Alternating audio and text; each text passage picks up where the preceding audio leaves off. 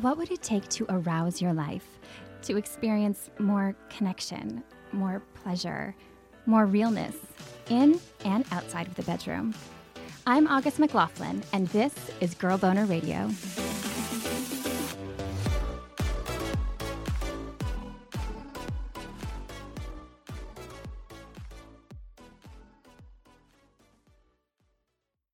If you have a vulva and spill fluids during sex, is it pee or something spicier?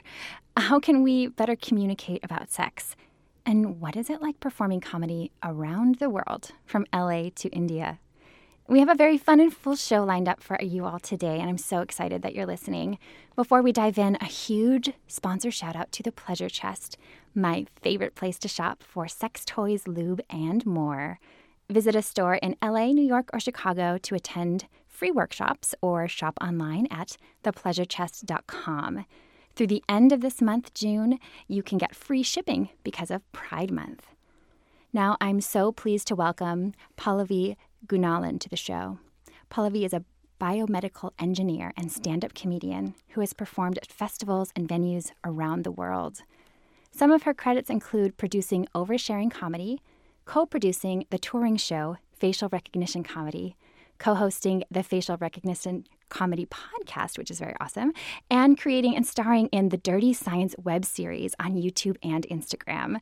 You also performed at Musa Masala's Comedy Jam Jam, which is how I learned about your work. Thank you so much for joining me today. Thank you for having me. This is so fun. What passion struck you first, comedy or science and engineering? Science and engineering. I was in my Math Engineering Science Association in my middle school, and this biotech department from this technology center came over, and they showed us how to isolate DNA. And then I got their contact info through my teacher, and I asked for an internship at 13 or something. So that's amazing. Yeah, so that's been my longest. I was saying my longest career relationship. And then with comedy, I started that less than 3 years ago. So it's been a wild ride in the time that I've done it. And yeah, it definitely became a passion. What was that decision like? What spurred you to really pursue it? My ex was doing improv, and he got into this festival, and I met all these comedians at this after party, people that were my heroes. And I had been absorbing comedy podcasts, everything I could. And I just never thought of it as an option. I didn't understand the career path for it because I was always just in science, math, engineering, and so then I met all these comedians, and I was like, okay, I want to do a set. I'm going to do a set. And then the next day I went and did an open mic, and then I came back to another after party, and I got to tell some of those people how my first set went. I got to tell John Hodgman how my first set went. And I got to hang out with Paul F. Tompkins and stuff. It was crazy. They probably they don't remember me at all, but it was so fun.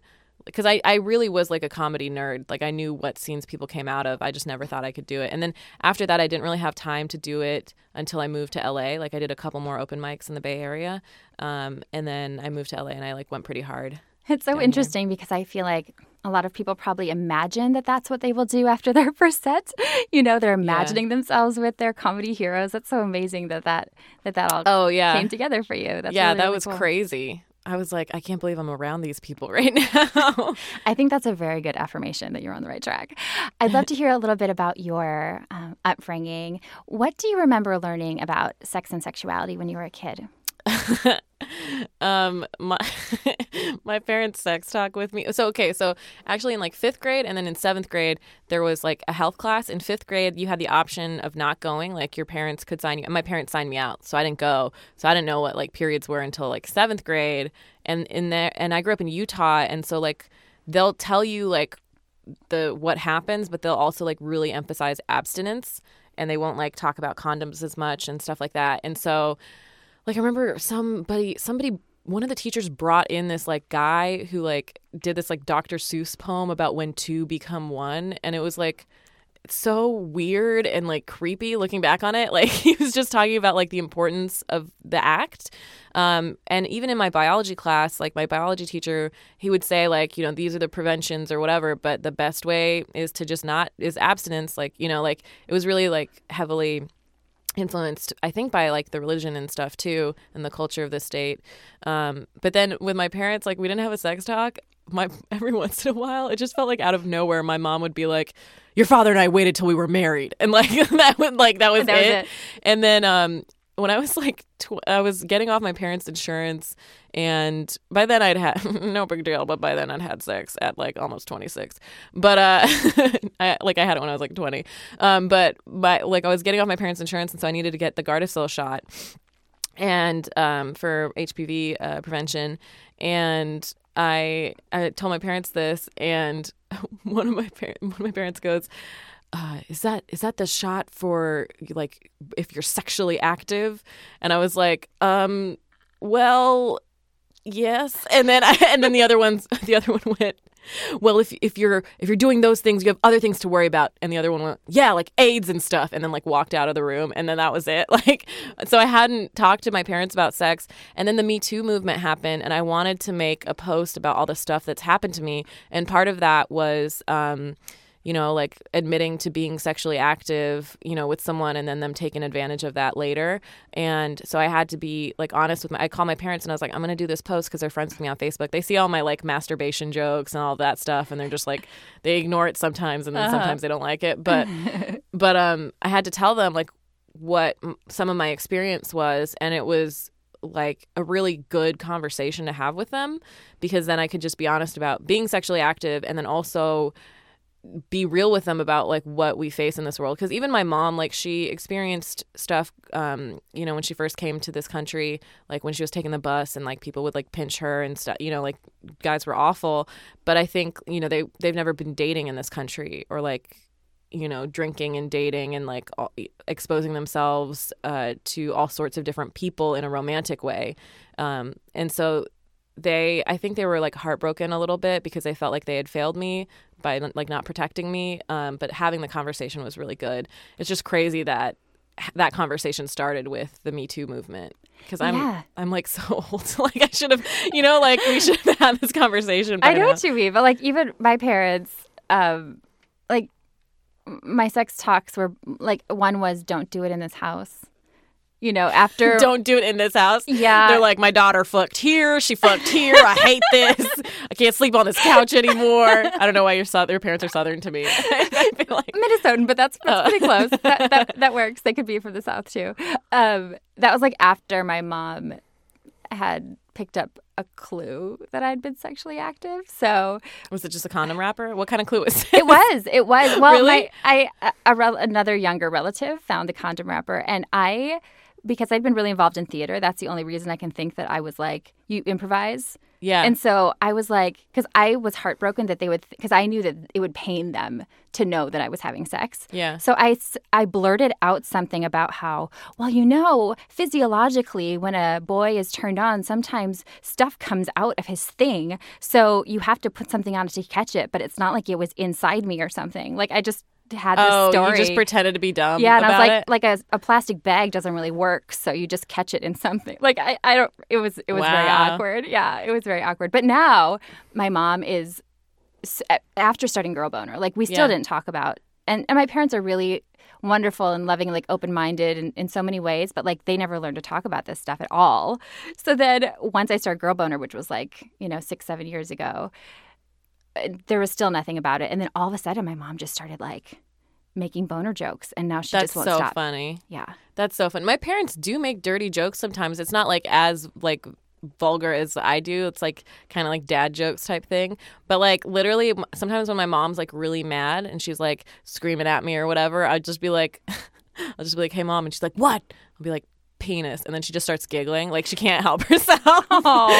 It's like super cute. Like, really endearing to me. I could see that. It's like there's almost a freedom for them to talk like a girl would if she could. Yeah, I still think they they're different than me in personality, so it's like they wouldn't talk like me, I'm like pretty out there. But I think it does, especially for my culture, when I see people accept me and like not, because I'm so used to being on the defense about my personality when it comes to, like talking about sex and just being like very blunt and stuff. So when people in my culture accept me and are like, enjoy it, like actually enjoy it, and are excited to like hear my thoughts on things, it's just like it's so much better.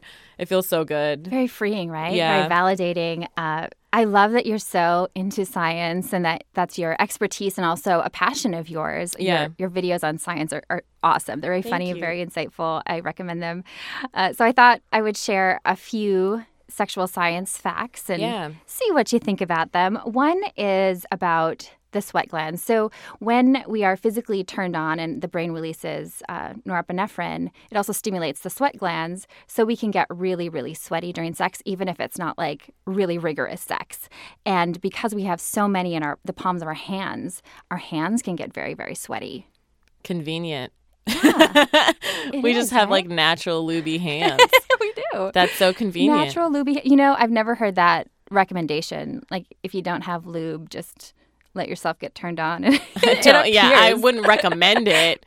I would 100% say carry lube with you at all times. Yeah, agreed. But agreed. Do you know what?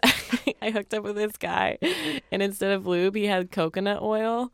And it worked because then in the morning I just used it as moisturizer. That's amazing. A lot of people use coconut oil. And as I understand it, it can have benefits, but it's like it can also offset your vaginal pH a little bit. That explains a lot. But I bet it was great on the hair. It was, yeah. The skin and wherever else. We put it everywhere, right? It's like, it's for everything. So with the sweaty hands thing. Yeah. Is that why we're like internally disgusted when someone shakes our hand and it's sweaty? We're like, you're turned on. Like, is that like a primal thing where we're like, I wonder. See? We're like, this is inappropriate. I wonder if there is some sort of subconscious thing going on. I think it's like we know that they're like at least nervous or something. Something about that clamminess makes us like, ooh, what's going on? We know it's for sex. Yeah, that could be. We might have to write to the researchers about that one. Apparently also when this was a study done by Dr. Barry Komisarek, who I've interviewed and worked with at one point. He's out at Rutgers University, and he did a study on women's brains during orgasms. He's done a bunch, but one of them showed that the region linked to self-evaluation, which is activity in the lateral orbitofrontal cortex behind the left eye, it diminishes self-evaluation.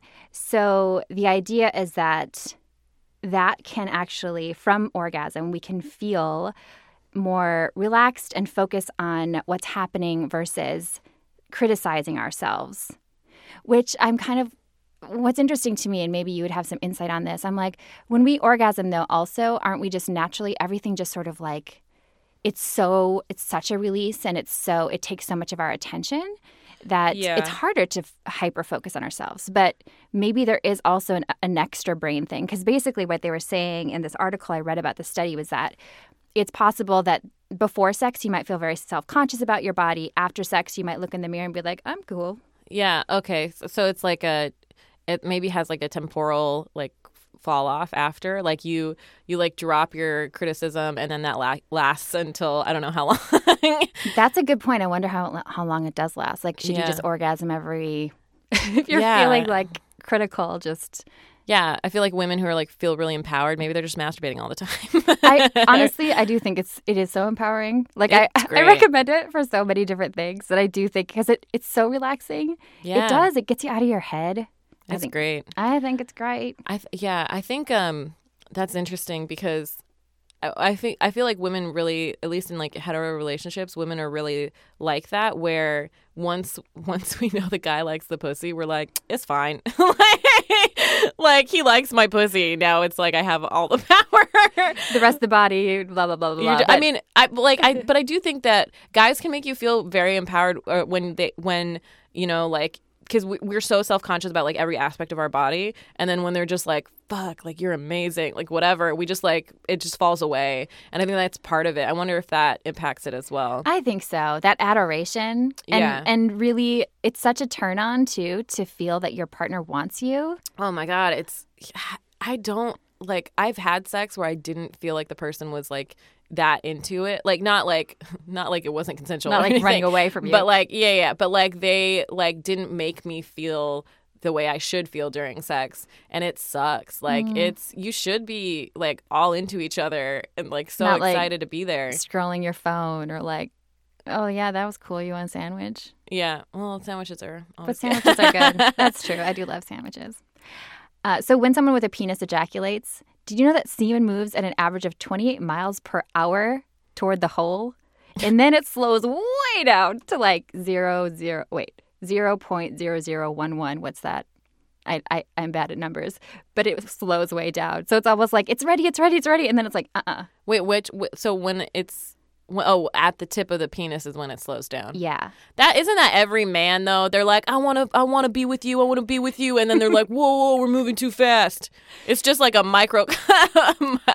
It's like a good analogy, right? Yeah, it's like a smaller version, blown up, of just these dudes out here. Can you tell I'm not bitter? Little micro.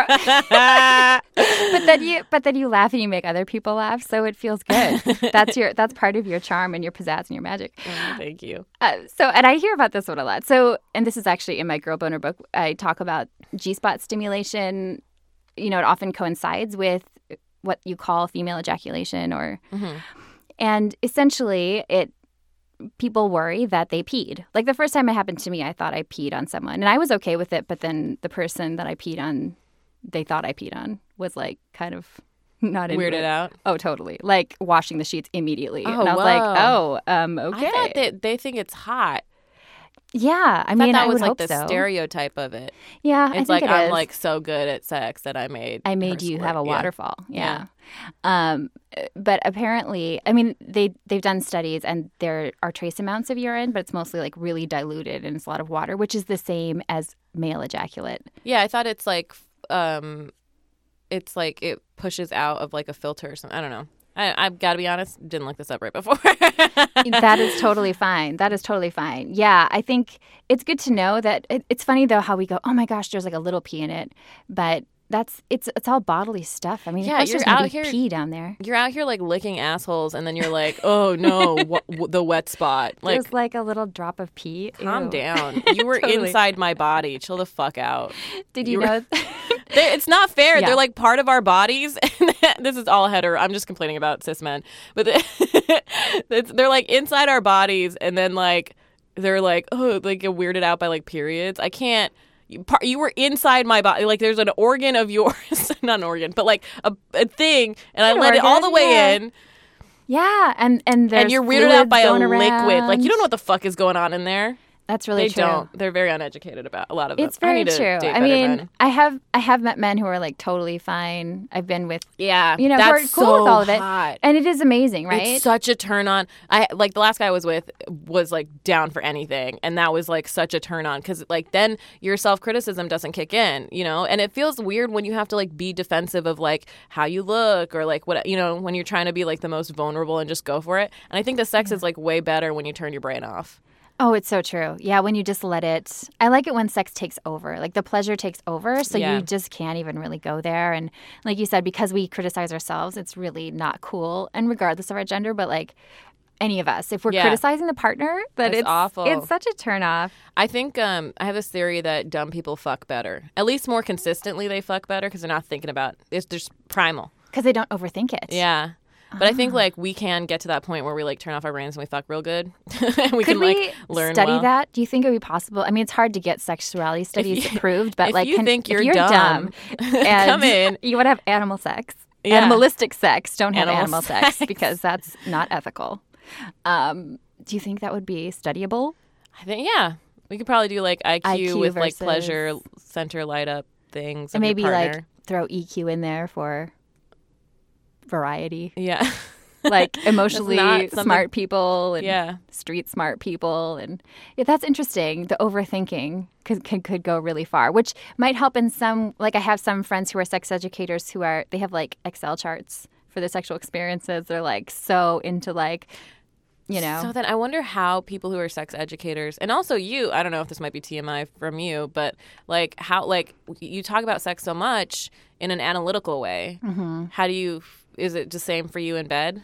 Like, do you? When I'm in it, I actually Turns do off? just enjoy it. Yeah. But it does affect me when I'm watching. Like, people will be like, oh, you must love this TV show and this podcast and this stuff because it's all about sex. I'm like, then I feel like I'm working all the time. Yeah. So I end up watching a lot of shows about serial killers and stuff. That's so funny. It all balances out. Wow. Yeah. Yeah.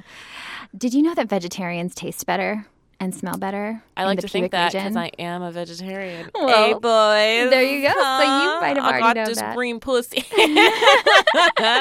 Have you always been vegetarian? Since I was 8. Yeah. Yeah, my parents and my brother eat meat. People think it's because I'm brown, but it's not.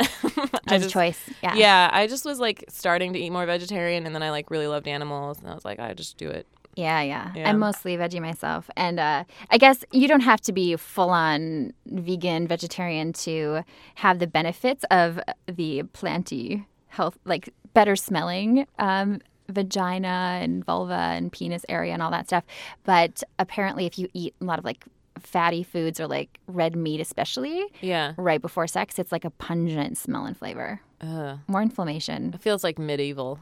It does kind of. Like a leg of lamb. It totally does. Disgusting. Yeah. You know, I was so excited that I'm having a scientist here because I love science, but I'm not a scientist. And so I thought I could do a little show and tell because I've never shown anybody this except for like my partner. And What? pretty much that's Yes. it. But I grab it. I run a show called Oversharing, so this is my personality. Oh, perfect. Well, then you can come back anytime. Yeah. So this is we'll describe it for listeners, my orgasm MRI mask. Whoa. So they made this for me. I had to like lay there and they like put this plastic stuff on your face. Yeah. And you can't move. And it's so that you can breathe, but it's also to keep your head really still. It looks like something Kanye would wear on tour. It's like it's just like this mesh mask with the eye holes cut out. I know. I think it's like a colander or maybe kind of Hannibal Lecter-ish though too. Yeah. Don't you think? A little bit. And so this is like, have you ever had an MRI or? Yeah, I used to do like MRIs for money in college. Oh, did you? Yeah. Okay. So It those was were a little awful. different. Did you have to do any sort of, I mean, you probably weren't masturbating, but did you do other, No, I don't. or were they just like, I think they had me like do like a visual task, like it was a memory related or something, or like reaction related or something like that. I Yeah. can't remember. and you obviously aren't claustrophobic. Did they tell you that before I went into the machine? Yeah. They said, if you're claustrophobic, you'll freak out in there and then just hit the eject button. Yeah. And I was like, oh no, I didn't know if I was because I've never really been Oh, in this really? tiny little, I mean, I don't think I was, but how do you know if you've never been trapped in a tube? I don't know. But thankfully, it went all right. It's a bucket list item. Get trapped in a tube. Yeah, yeah, absolutely. So I want to talk a little bit about communicating about sex. I was going to ask you about that because I wanted to also know, like, because you're so educated about it, do you find that you've communicated better? Do you think that's like a natural process that women go through, or do you think that yours, like, your communication got a lot better because you study this? That's such a good question. I think I'm a very verbal person, so I think in some ways, I mean, for years and years, I talked about everything except for sex. That was like one of my big aha moments was when I was like, whoa, I've never talked about sex until this professor in a college class started a conversation about it. Yeah. And I was in my early 20s and I had sex, never talked about it. But ever since, I've been sort of like nonstop talking about it in a lot of ways. But interestingly, one of the impacts of really delving into this work more academically and for writing and interviewing a lot of people is that I have realized that sometimes I was kind of over communicating. Oh. You know what I mean? Like in the middle. Before you. Well, I would just at random in the middle of just walking around outside, talking to someone, we're at a mall or something, just like be blurting out sex stuff, like questions or, hey, last night when we did this, then did you think that, like I wasn't really. Read the room, August. Exactly. I wasn't. I was not reading the room. And I was like, once I thought, oh, I can talk about this like it's normal. Then, everyone must. Yeah. And then also sometimes I would talk a lot during sex. I don't think that that's necessarily the best way to communicate all the time where you're like, I would really like it if you would do blank, blank, blank. So I try to like, now I can, like I said, just feedback after and kind of that body sort of- language. Yeah. Has that been an easy process for you to talk during? No, or about? actually. I think I've had a tough time with that sort of thing with partners. I was in a relationship where it was really fucking hard because we were long distance we were really close friends for like 5 years, and then we became more like right before I moved to Pittsburgh, and he was in San Francisco. And so it was long distance for 2 years, and then for 2 years, or almost 2 years, it wasn't. But we like did not have sex frequently enough, and it gave me a lot. And he had some comments and stuff, and it gave me a lot of like body issues. And so the cyclical fight just became like, please just fuck me. Like, and it was like when he would visit me like once every 4 to 6 weeks, we would have sex, but then it was the same rate when I moved to the same city. And I feel like I have a much higher sex drive than anyone I've been with, except for this like last guy I was with. He like matched it. But like, I think that's a thing that's peddled to women, is that we have much lower sex drives than we actually do. And then we feel so rejected when like the guy is tired. Like it's this, every woman I've talked to has had like these experiences where we want to have sex and the guy doesn't. It's so common. And it feels so like, it feels you're like fully rejected as a woman, like that they're not attracted to you, that there's something wrong with you, because society tells us they want to be all over us all the time, so it's got to be something. So that was really hard for me, because I just wanted him to want me, you know, and it was really tough. And then outside of the relationship, I was like, oh, that was like a sex drive issue. It wasn't like a me. Did you have a conversation with him ever about that? I've had conversations with his ex and current girlfriend.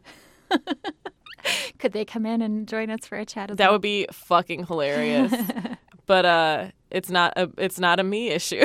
I mean, and I'm not trying to say like we should shame that person, because I don't know anything else. I'm just saying, because it's not even like sex drives are just different. Like, it's not something to be shamed about. But I think there were other things that also like propagated the insecurities and like the communication. Like, it wasn't something that he thought was a problem, and when I kept telling him it was a problem.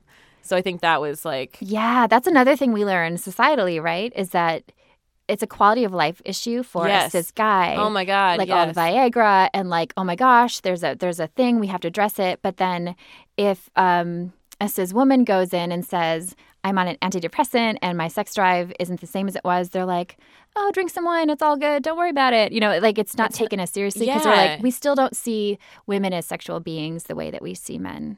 As enjoying sex, like as taking an active role in it. Yeah. But so that was an issue. And then after that, I've had some really, like, I dated this like sociopath, and it was very unhealthy and like scary. And it's still kind of like, he's still like around kind of. And then I dated this guy who was like, he like got a lot of ass, but he was bad at sex, because he would do things that, you know, when they do things that they think you want, but they never ask a question, or like don't fully take in like feedback of like placement of hands, or like when you're like, they're like, I saw this on porn, so I'm just gonna do it. Yeah, and it's not even like it was aggressive or anything. I always felt safe with him. But it was like a thing of like, dude, like read my fucking body language. Like clearly I'm like, keep doing this thing. Don't switch to another thing. You know what I mean? And like I realized that I wasn't communicating until like the very last time we were together. And then after that, when we got in like a big fight, I was like, I literally was like, why did you never care that I came? Like, you never cared that that I didn't come, you know? And I was like, I knew somebody he'd been with before, and I was like, you never made her come. Like, we talk to each other. Women talk to each other. So I was like pretty harsh with him at the end of it, because he just was like, he did a bunch of like fuck shit. So I was just like, you know what? Like, I'm doing community service. You need to care about when women come. Like, you have to. And he literally was like, I'm old. I'm like over 30 now. Like, I don't care. Like, he literally said he didn't care, but I think it was like a defense mechanism. I'm over 30, so I don't care. So he's like, I don't really care. I'm like, that doesn't make any sense. You're just a misogynist. Like, if that's all that means. Because really, you gave him potentially a really amazing gift, because probably a lot of people didn't feel comfortable saying. That's what I was just at my wit's end, and I was like, dude, like, even if this was a casual relationship, it fucking sucked, because you were not like careful about like paying attention to the women you were with, you know? And so, yeah, I think he said some crazy shit. And I said some crazy shit, but he like responded with like weird excuses. And I think it was all the defense mechanism, but hopefully something resonated with him. And I do think it's important for feedback. Like, we have to be honest with each other, but like, I wasn't kind at that point, but we need to be kind and compassionate and like just very honest with each other. 'Cause it's also not The only thing that's like a judgment on a person is if they don't care, if they literally don't care about the other person that they're with. Everything else, like, I feel like everybody can learn something. You know, it's all just preference. Yeah. Or And whatever. most people want to know how to better please a person. Yeah. And you can say things in a way that's because the thing is if you don't say it and then it festers, then when it comes It's out. awful. And in your case, there were all these other issues. So it's Yeah, like there were a always lot all of problems, other right? issues. It's never just like one thing. Yeah. And a lot of times I think the sex issues, quote unquote, reflect other issues, right? Yeah. But if you're in a pretty good relationship and the sex isn't great, which is, happens, I think it's really important to learn ways to first of all, have like real self-honesty and go like, what role am I playing in this? Is this something like, what do I want that's different? And then saying it in a way that's not, you never do this to me. Like, why don't you do this? And say, I love it when you do this to me. Yeah, positive reinforcement. Yeah. Yeah, that's really key. I think part of the reason that it's really hard for me to break the shackles of kind of like not talking about it, not being direct, is because of like upbringing where like we never talked about it, and like you're not supposed to like want to talk about it or like be open with it like that. And it is something that I've had to like fight the instinct to like not talk about. But talking about it on stage has like helped a lot too. And also like owning, because my stuff is like self-deprecating as well. So that is fun too, because then I'm like, oh, like this is my problem. Like if it resonates with a lot of women, I'm like, oh, like this thing that I'm silly about doing or not doing, that's like a problem for a lot of women. You're not alone in it. Yeah, I have to like take my own feedback. Yeah, that's really huge. I admire that you do that. I think that's one reason that people really are drawn to your work is because they're feeling a familiarity. You're saying things that they haven't felt they could say. Yeah, that's the best thing about stand-up. That's awesome.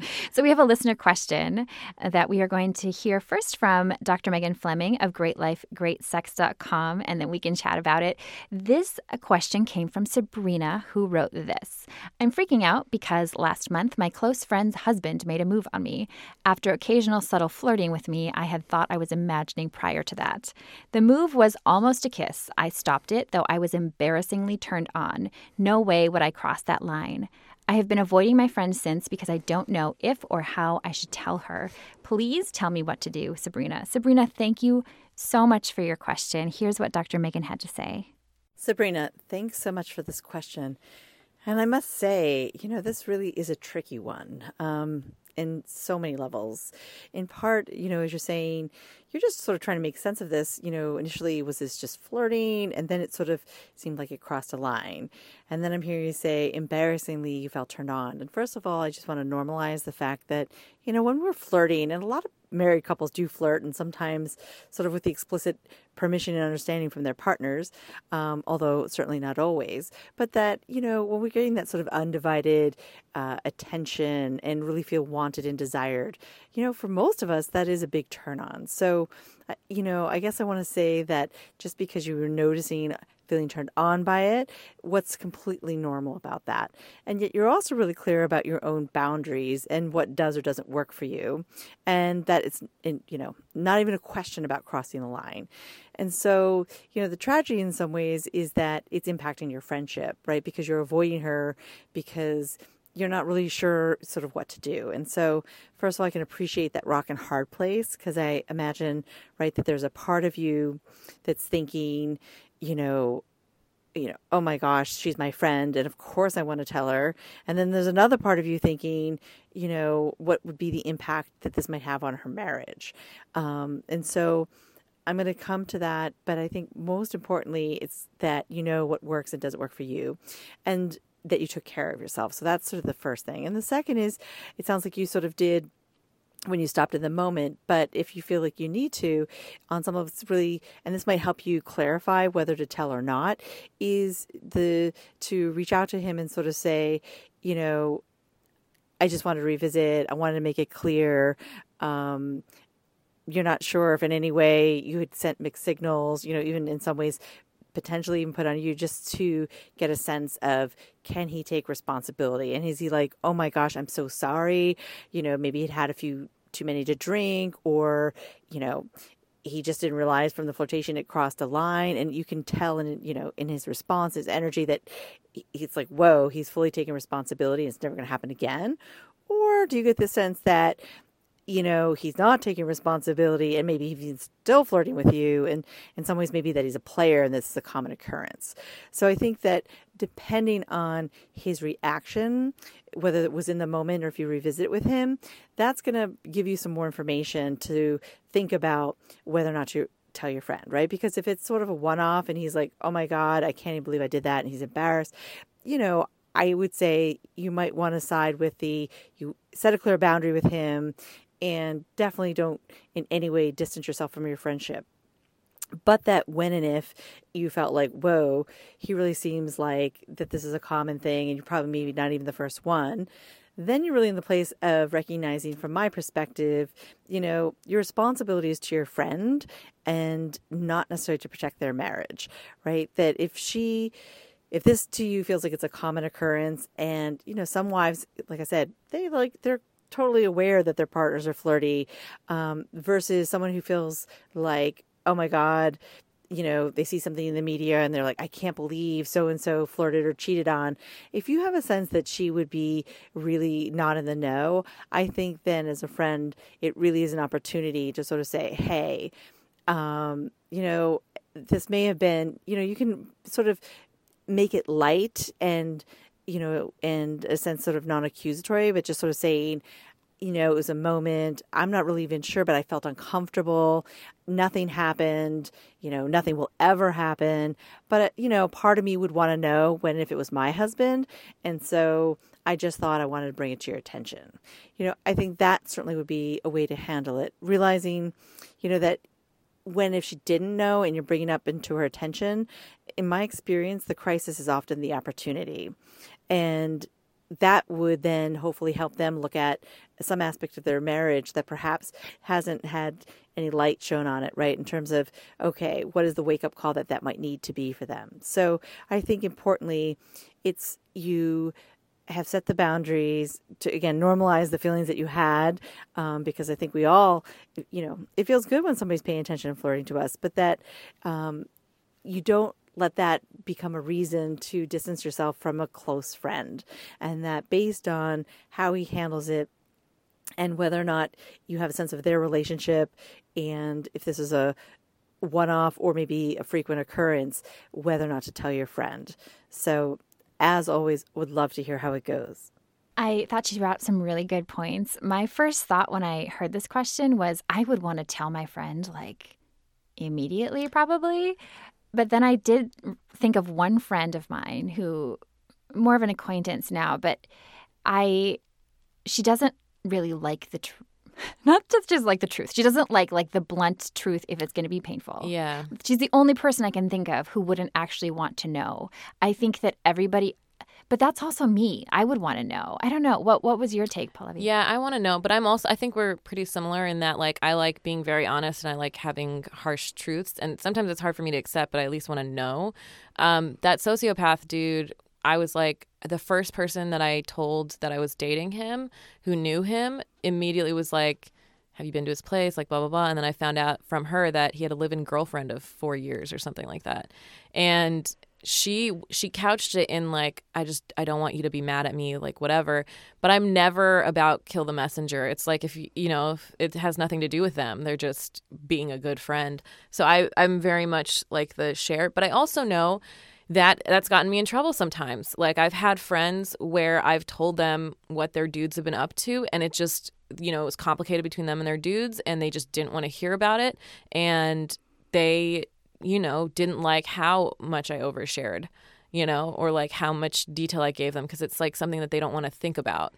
And sometimes, that's how people cope. That's, you don't want to spiral. You don't want to whatever, or make something out of nothing. And sometimes it is nothing. So I do think that it's interesting that it's going to be hard for that girl though, because that woman to reach out to the husband too. Yeah. And then because I'm always I don't want to talk to the husband. He's a problem. I want to talk to the person who would be hurt by that. You know what I mean? Yeah. But simultaneously, I think what she said was smart. If it's don't make something out of nothing. Right. Yeah. I thought it was really practical. And it is hard to know where that line is of, am I oversharing? Am I not oversharing? And but what she said about getting context to see, like, is this Yeah. is this a thing that he feels bad about? But what I'd feel weird about, though, is if I went to the husband and we had this conversation and he was like, oh, sorry.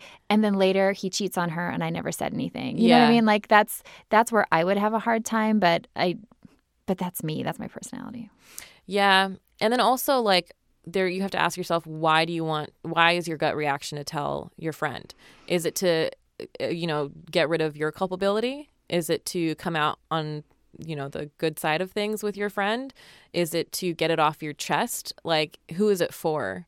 What are the practical results of your actions? That's such a good point, because if it's just to relieve yourself, then are you really helping anyone? Which is what a lot of my oversharing is. I'm just like, I got to tell somebody, I got to get this out there. Like, they have to know the truth. And it's like, why? Why do they need to know every detail of everything? Yeah. That's like a part of that is my thing.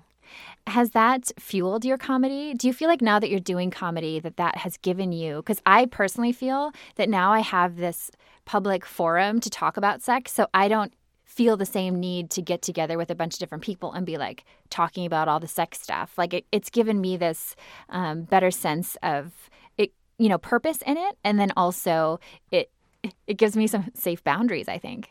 I think I'm learning through my experience with people in comedy, because I don't think it's a thing of like, oh, I'm talking so much on stage, I don't need to talk off stage, because it's still like a form of connection. It has to do more like with relationships with people than with just like getting it off your chest for me. But what I've learned is I was in like a nerd bubble before, and like I think very similar to these like nerds. And so we're very like honest. We can still be like empathetic, whatever, but we're very like honest with each other, and we don't really take it as like a judgment if it's like the truth, And with stand-ups, like they will say shit to your face that's like real, but like we're all very sensitive too. And I've just had stand-up comedians who are good friends of mine like end their friendships because I've been like too honest or too blunt. And so that is something that people, they're always like, you're just saying that you're like too honest because, you're using it as an excuse to be an asshole. And sometimes that's true. Like sometimes people don't need to hear everything. It's that thing of, what did Maya Angelou say? Like, it's not what you said or what you did, it's how you made people feel. Yep. Mm-hmm. So it's kind of like, it's a balance of like being honest, being upfront with like, taking care of people's feelings and, making sure that you're doing things for the right reasons. But I will say that with comedy, I've actually gone the opposite way because I'm so busy from it all the time that I bypass conversations, I bypass connections with people to get work done.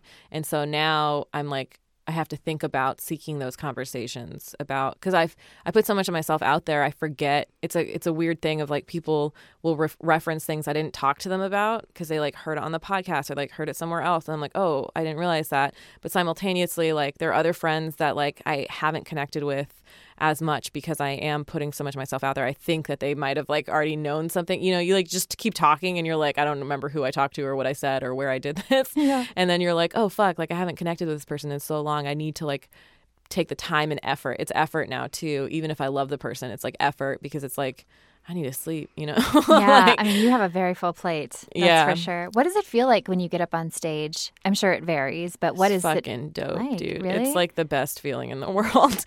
It can be terrible. Like, but even after I bomb, I'm still happy that I did it.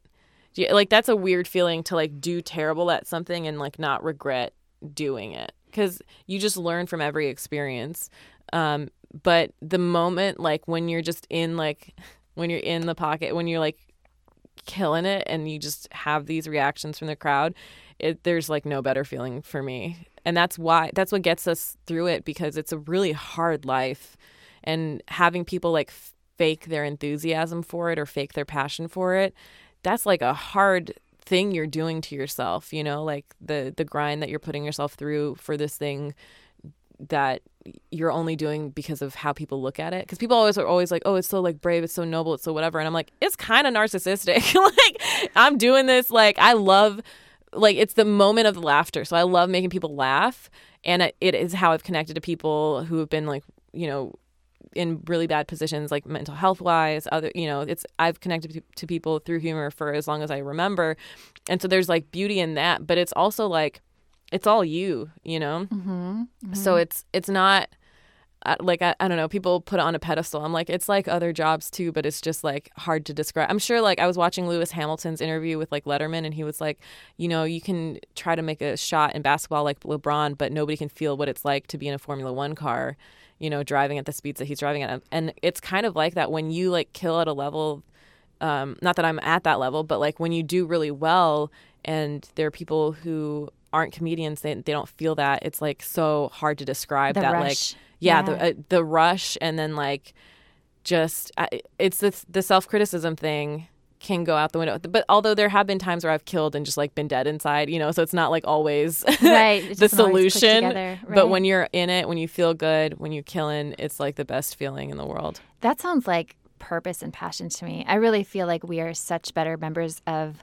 society when we do what kind of fills our hearts, like when we actually feel connected in a really purposeful way to what we're doing.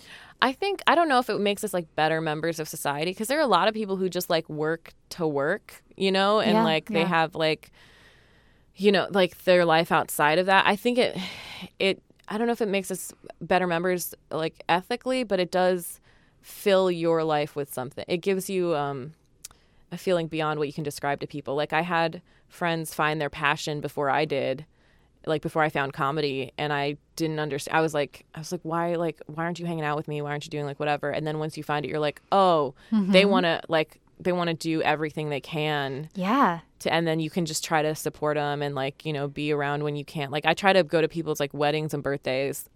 That's like my But rule. beyond that, you're like, Yeah. I got stuff to do. Yeah, I felt that with writing. One beautiful thing about finding something like that is that it almost forces you in a way to have boundaries around who you let into your life. Yo, yes. That is something like with the sociopath. Like I remember after him, I was like, I can't let this happen again. I have such a good life. Like I've built this world for myself. I'm like, I find value in myself and what I do. I can't let anyone like threaten that, and I can't waste my time. I think women like we get our time wasted all the time by people, and it's not just people we're dating, it's like people who feel entitled to like our time just around. Like at open mics, people will talk to us and we'll be working and they're like, oh, you don't want to talk to me? It's like, no, I don't want to talk to you. I have to write my jokes and I'm at work. You don't have to be friendly and smiley and nice to everyone all the time. Yeah, I don't have to. If I don't like find, if you're not my friend, if I don't find you interesting or whatever, like I'm not a bitch if I don't want to talk to you. Right. I don't owe you Like, something. Yeah. So it's like the way like I keep man hating, but like it's often so it, you know, recently it was a woman who wanted me to like watch her set and stuff, which is, you know, if I don't want to like help women, but it's I was like literally like working on school stuff, and she was like, no, you have to watch my set, you have to. And men have done the same thing in conversations with me. They're like, oh, you don't want to they'll like be giving me advice or something. I'm like, I don't want to hear this right now. I want to do my I want to write. Yeah. And they just expect you to give your time and your effort and your energy, and it's never like, it's a thing where like dads say that they like babysit their own kids. It's like never, it's always like lauded for men. And then for women, it's just like, you're supposed to do this. You're Right. supposed to And then waste people your life. expecting you to want their advice. That is like such an That's a uncomfortable whole nother thing. but That's yeah. like, you're not, especially in comedy, stand-up is like, you are your most valuable asset in stand-up. So like if it's some dude who's like 30 years older than me, different ethnicity, like different perspective, like that voice isn't going to give me a good tag. Like sometimes if they can like speak in your voice, if they're able to write in different voices, but oftentimes the people who can't read the room can't do that. Like who can't tell that I don't want their advice. That's a really good point. Yeah, they just don't have that. They're not picking up on it. That's so true. What on your work have you been most proud of? I don't like, I will say it's always like what I said earlier, it was always like wonderful and surprising to see people from my culture be excited about my pussy jokes, or, you know, like older aunties, like accept a lot of me that I haven't even shared with my own parents. That is always like very like heartwarming, and like younger women too. I have some like cousins and like their kids and stuff that are like on my Instagram, and people, people in my parents' generation sometimes will tell me that like I shouldn't be posting things. Children are like listening or watching. And it's like, I'm not advocating for like violence. I'm not advocating for like hurting people.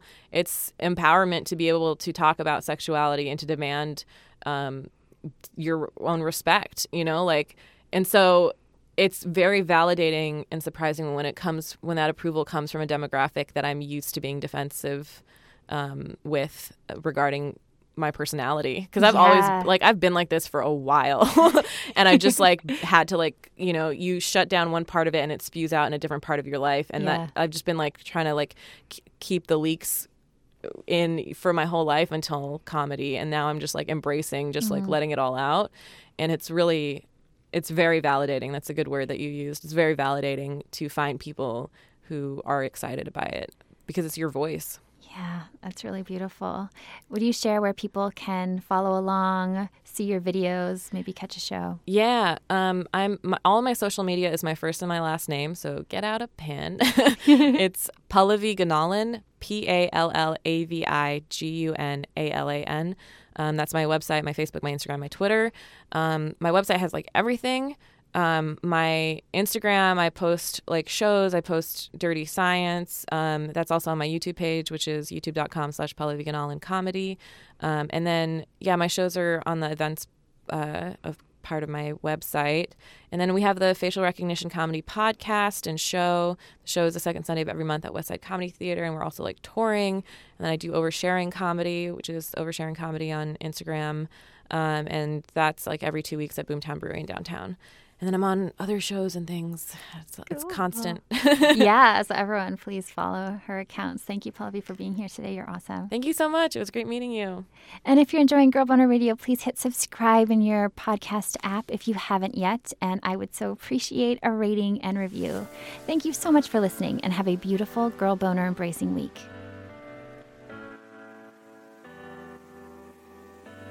Girl Boner Radio is owned, operated, and executively produced by me, August McLaughlin, with technical producer and audio extraordinaire, Mackenzie Mazzell, as part of the Period Podcast Network, an affiliate of Starburns Industries.